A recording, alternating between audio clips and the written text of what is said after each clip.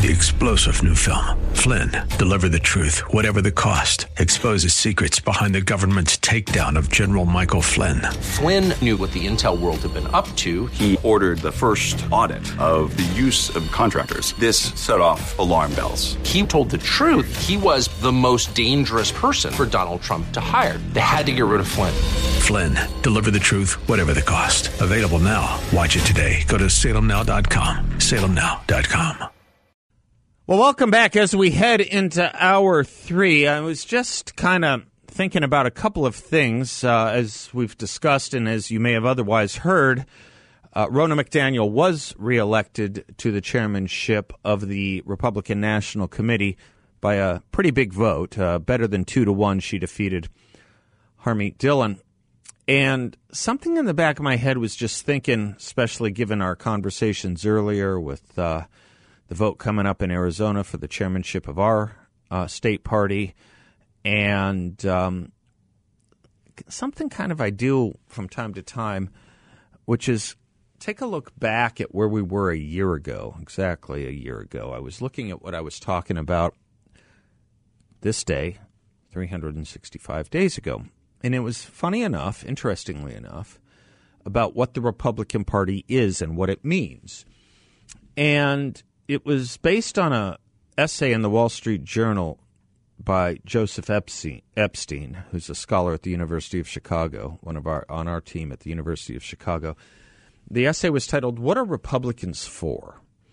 In short, the essay started asking what conservatives are for. And Mr. Epstein, long a teacher over at UCHI, as they call it, at the University of Chicago, which is to say saturated in the collegiality and intellectual geography of people like Alan Bloom, who I quote often, and once upon a time, Leo Strauss, who was Alan Bloom and Harry Jaffe's teacher, and a whole school of academic thought most people think of as conservative. Mr. Epstein, in his piece, pointed to our movement's brightest of lights we need to better understand. He named 4.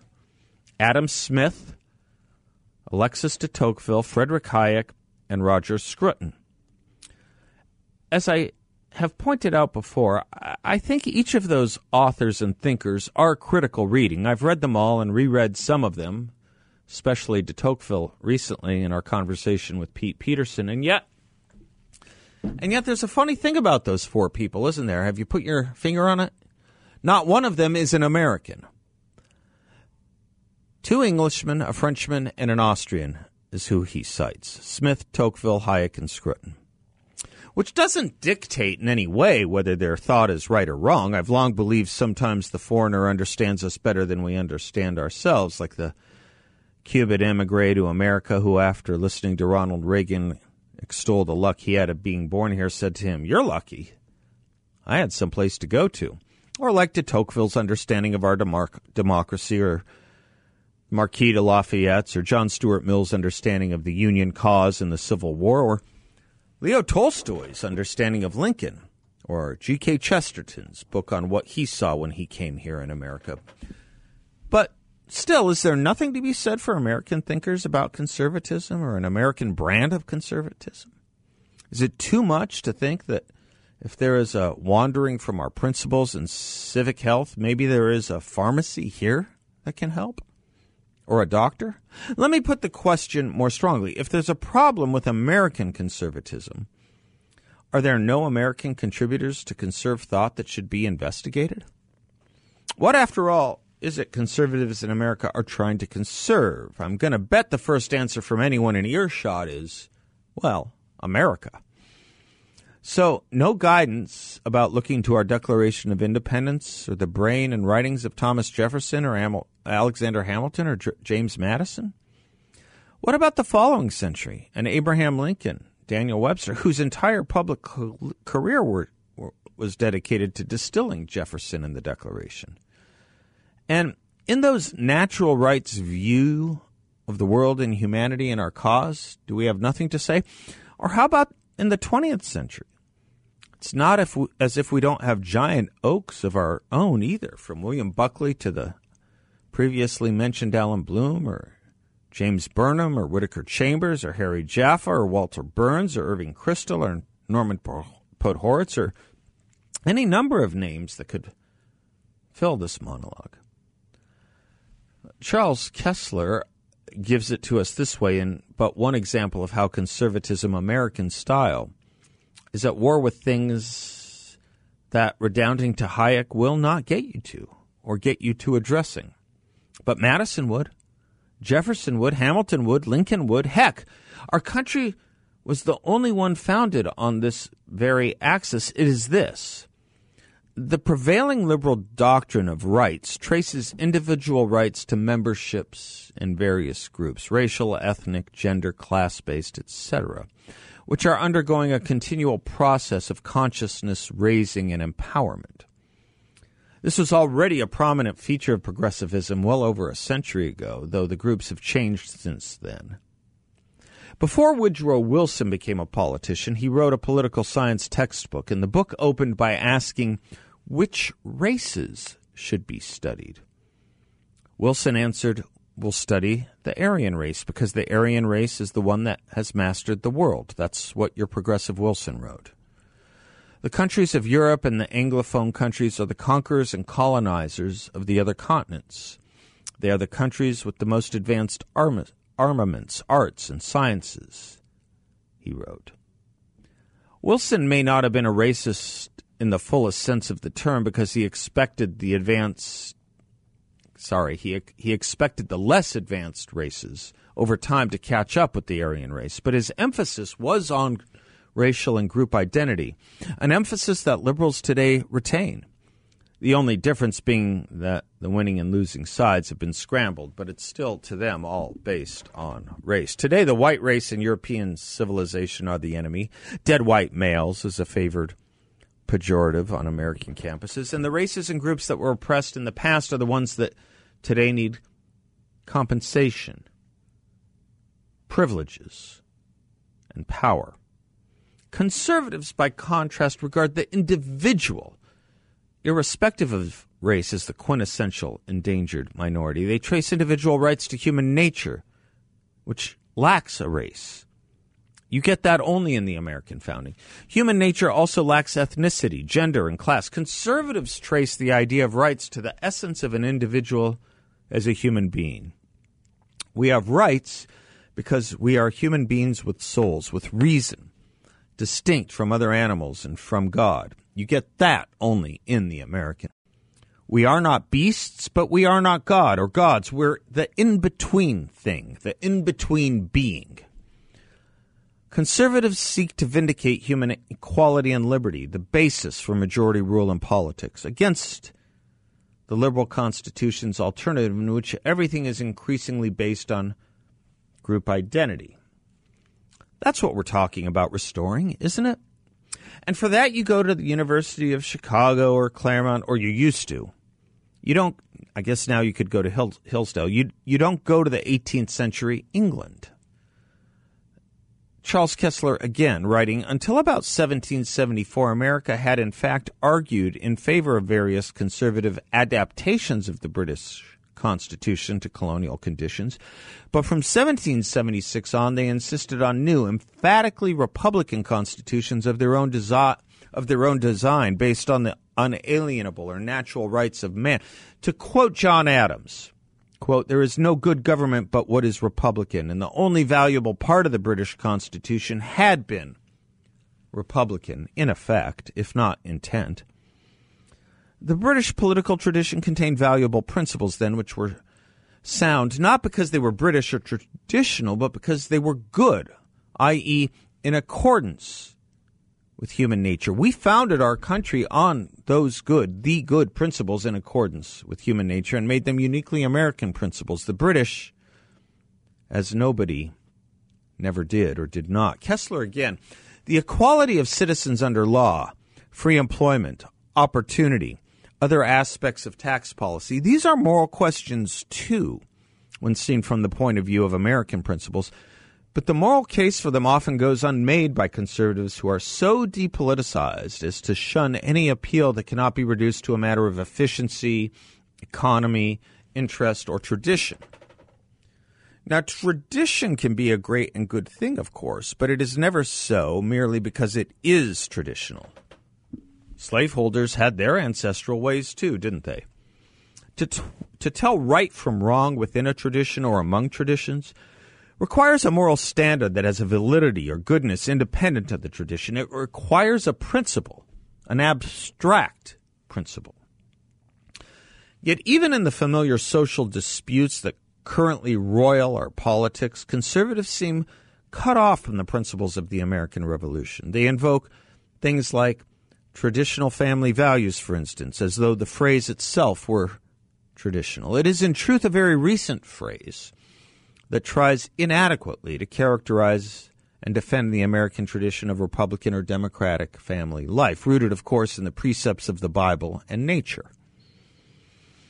Even worse, they invoke traditional values or traditional family values as though being traditional were enough, were sufficient. In practice, this phrase often means little more than the family values that a majority in the past or present would like to see prevail. The populist conservatism of the last few decades converges here to produce a kind of historical majoritarianism, or what G.K. Chesterton called the democracy of the dead. But wanting to keep family values traditional, that is to say majoritarian, does not establish that these values are inherently good. Uncomfortable with moral argument, conservatives increasingly rest their case for moral legislation on majoritarianism, precisely because it appears to relieve them of the need to make moral arguments. They assume that they do not have to show why certain human arrangements, for example, are wrong, if they can show that most Americans disapprove of it. The abortion issue might be an exception to this tendency precisely because conservatives cannot point with great assurances to majority support for their policies without reading the polls wrongly. On the premise of traditionalism, then, the conservative movement is ill-equipped to recognize, much less to rescue, a country largely defined by its allegiance to universal principles of justice. This is not to gainsay the common conservative view that America's recent liberal revolution is akin somehow to the various communist revolutions of the 20th century, nor that all of these contemporary upheavals are descended ultimately from the French Revolution. But these latter or later revolutions were most assuredly not extensions of the American Revolution. You know how we started to take this seriously in a serious way? It was after the torching of cities that were accompanied by a trashing of our statues, which is to say our history, and the trashing was indiscriminate. Toss out Robert E. Lee as much as Frederick Douglass or Abraham Lincoln. That was their ground war. The air war was initiated with the 1619 Project, or it was initiated anew. There had been other attempts to change all our history so as to make America look much worse than it ever knew or thought it was. It was America, all of it, the good and the not good, that the radicals wanted to defenestrate and destroy, and we did something about it finally. We did it with the 1776 Project. And the knives came out, and the Biden administration came in.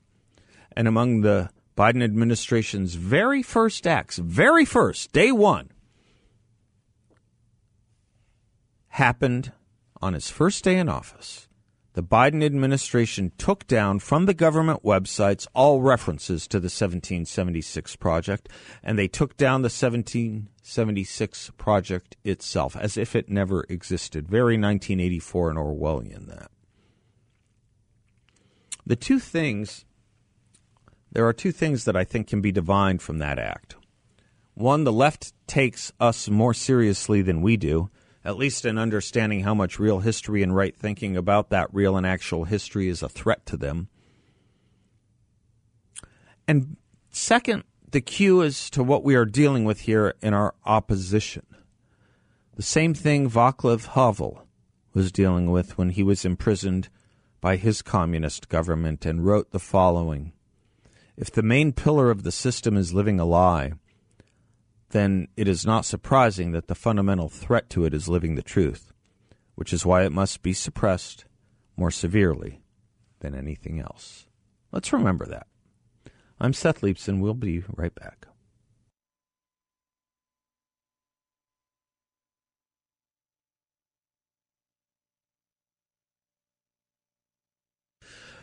Welcome back to the Seth Leibsohn Show. We instituted last week a new feature here on Fridays with the two producers, Bill and David. What did you learn this week?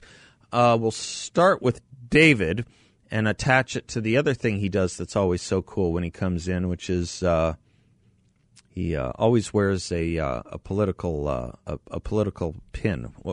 Sometimes it's a lapel pin, sometimes it's just a little bigger than a lapel pin. And we talk a little bit about what it represents. What's the farthest back we've gone in history with this stuff? Well, on the show, I think Wendell we've Willkie? gone back to 1940. 1940. The oldest I have, I believe, is 1906. All right. Well, don't ruin it by telling you what it is. We don't really check this out, but you wore one today that just warms the cockles of my heart because I knew and worked for this man a long time. You have a Jack Kemp for president button. That would have been his race in 1988. It's great in 88.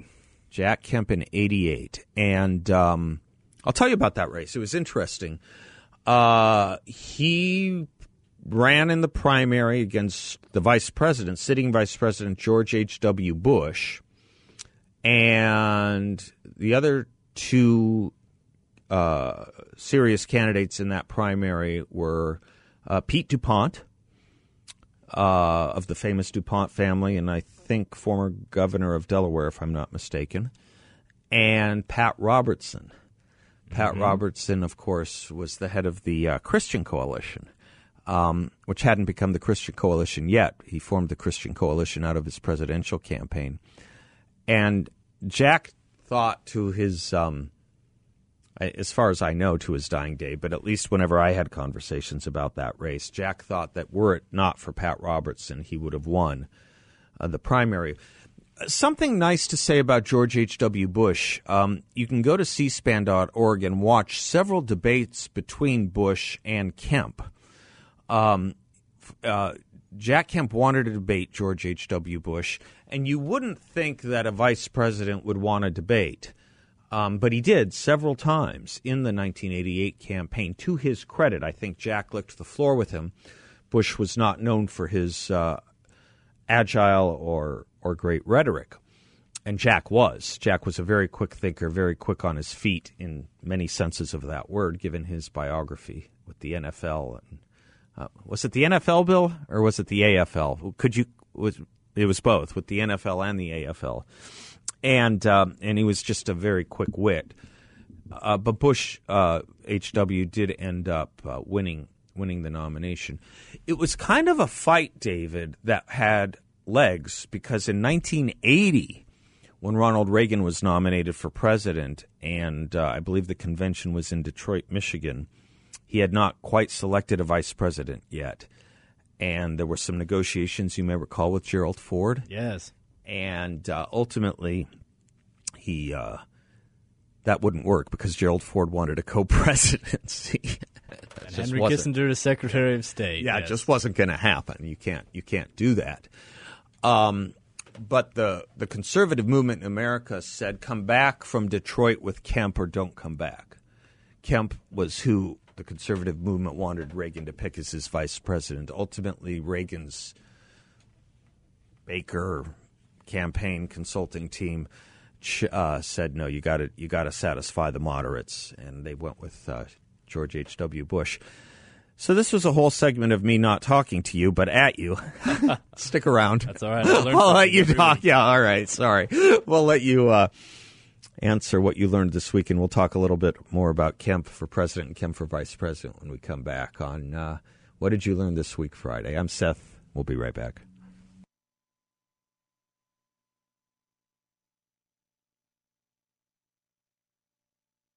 Welcome back to the Seth Leibsohn Show, as we're doing a little nostalgia with David Dahl, my associate producer, for a moment.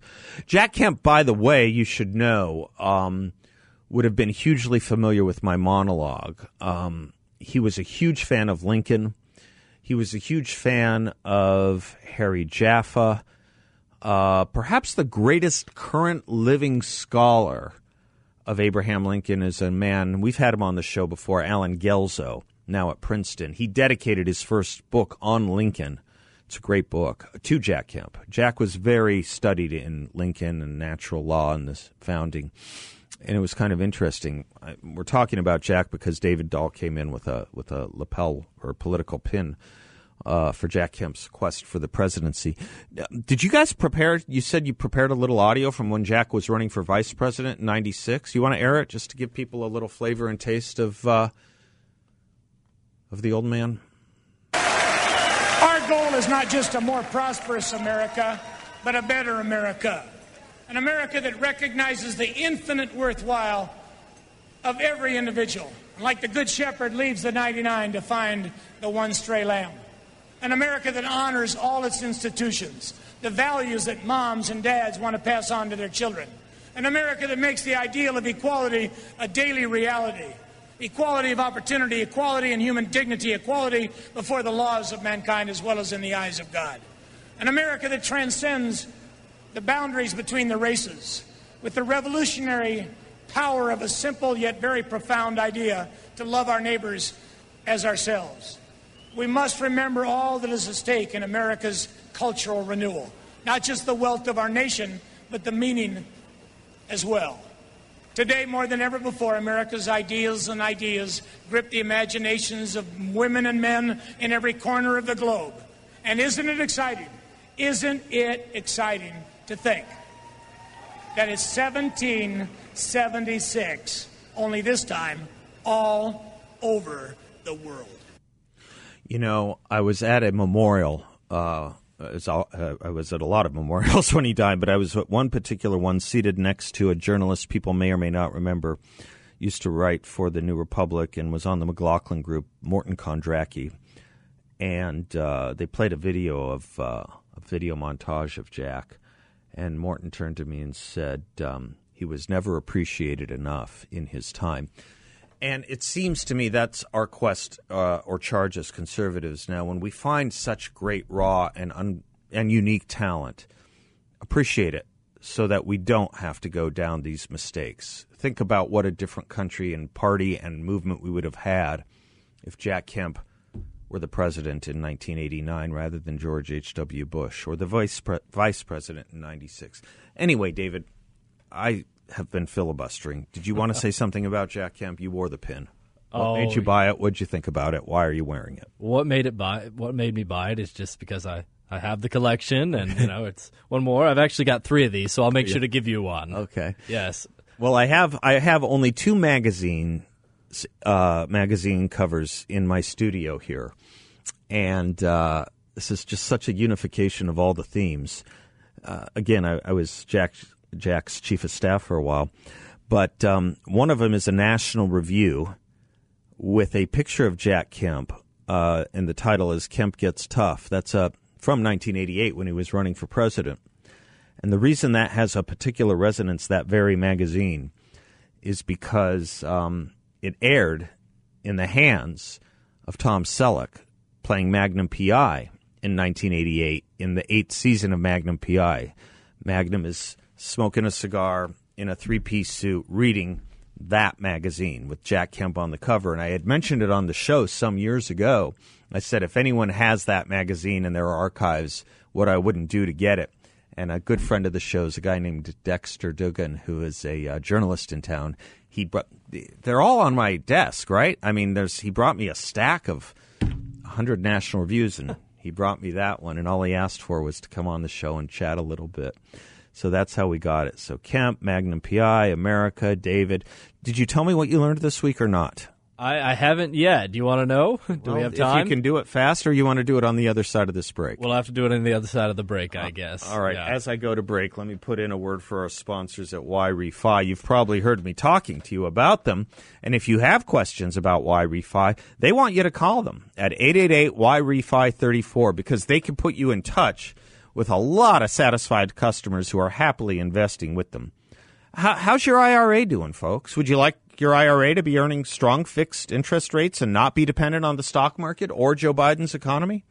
Did you know you can invest with YRefi through an IRA or other qualified funds? You can keep your investment, including the high fixed interest rates you earn, tax deferred. That's right. Your money can stay in your IRA, and you don't have to pay taxes on the income you earn. 888-YREFI34, or check them out at investyrefy.com. That's investyrefy.com.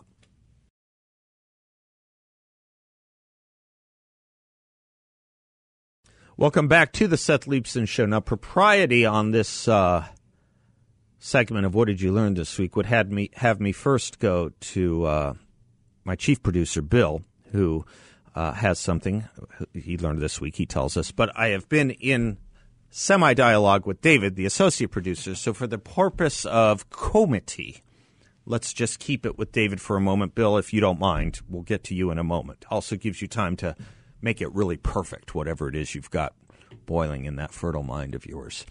All right, David Dahl, what did you learn this week? I found this fascinating, a bit of music history. So in 1975 or thereabouts, and the Bee Gees were recording all those great hits for Saturday Night Fever, they were starting with Staying Alive, which, as you know, is the title song of that movie. Well, they were in studio recording that. Their drummer had a family emergency, and he had to leave. He was feeling very sick, but it was more of an emotional sickness. I believe his mother was dying. So after about 16 bars, he left. And as far as I know, his mother did die, so it's a good thing that he did leave and go to her bedside.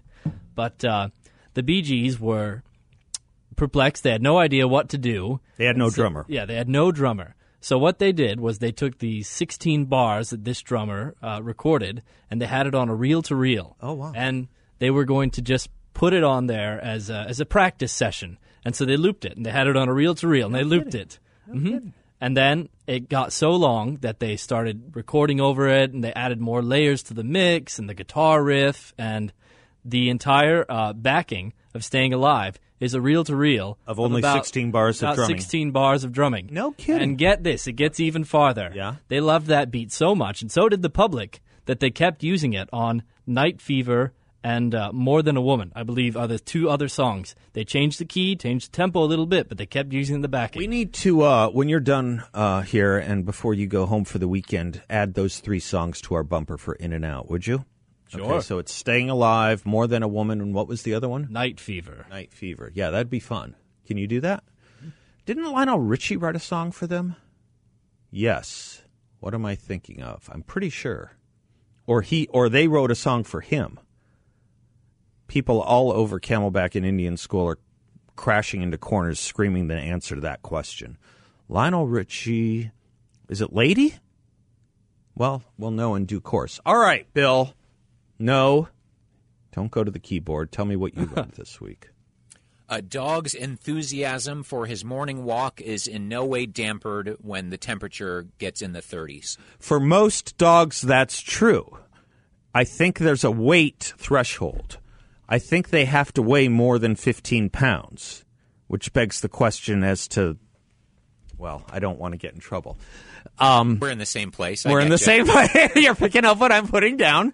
It's true of Dagny the Wonder Dog. It's true of your dogs. Yes, this frigid, cold permafrost means nothing to Dagny, as it means nothing to your beast, right? Right. And they want to go. They let you know, too, don't they? Sure do. It's usually not at a time convenient to yourself, is it? Of course not. That's also not in the considerations of a dog. Right.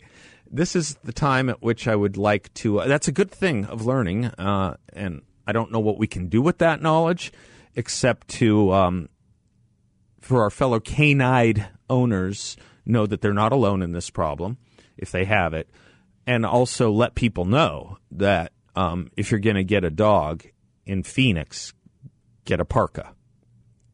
Do you wear the earmuffs in the whole bit? I sure do. Do you? The extremities get coldest. The extremities get the coldest. Yes, that's true. Legs and head, I think, is where you lose your most heat, right? Ears. I've got to have the gloves, too. Groucho Marx is one of my favorite lines of Groucho Marx. David, you don't have a dog yet, right? Yet is the operative word. Yes. Please make it a big one.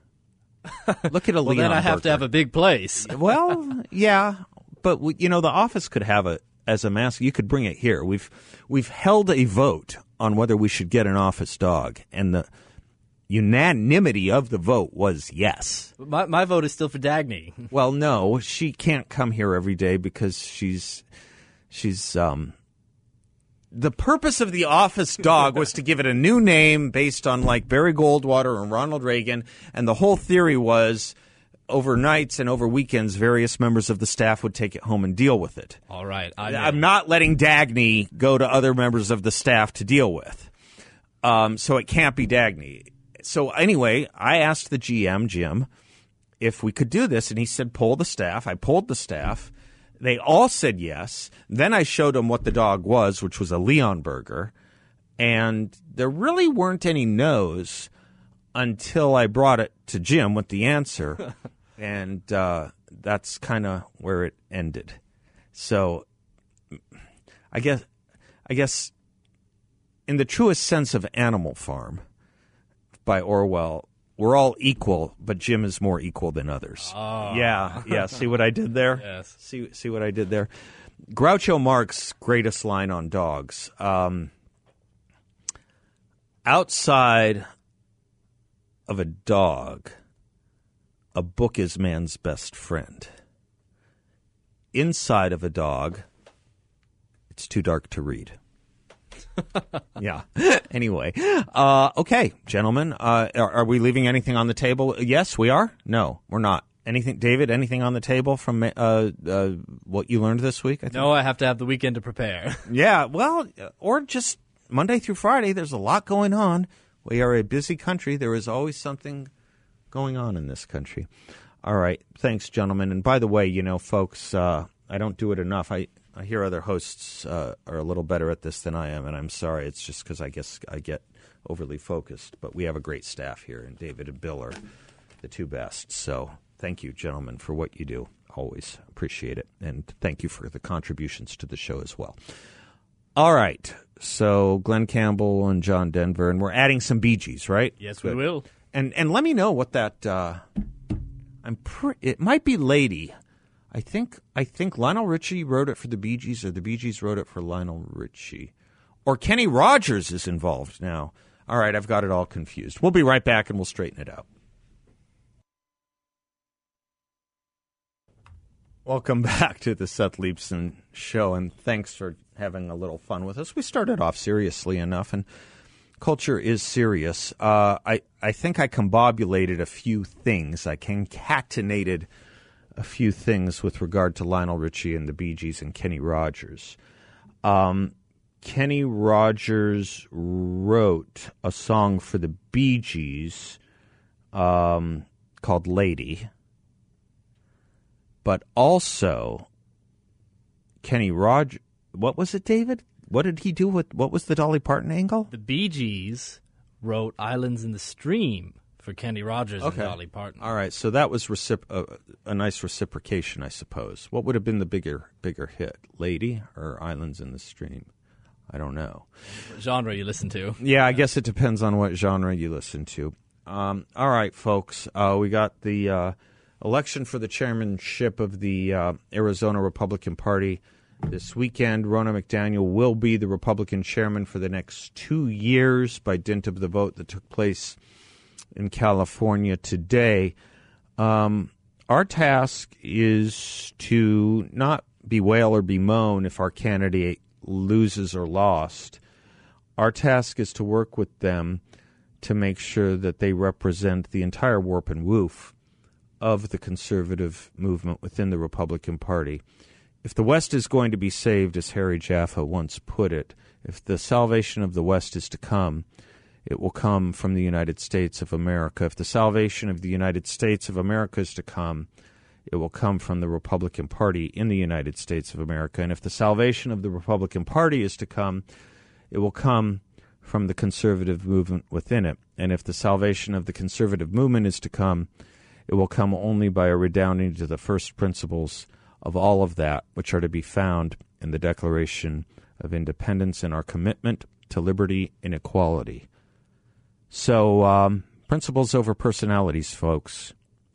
Let's get to it. We have a lot of work to do. God bless you all. Thanks for spending some of your week with us. I am Seth Leibsohn for David and Bill. God bless you all. We'll see you Monday. Class is dismissed.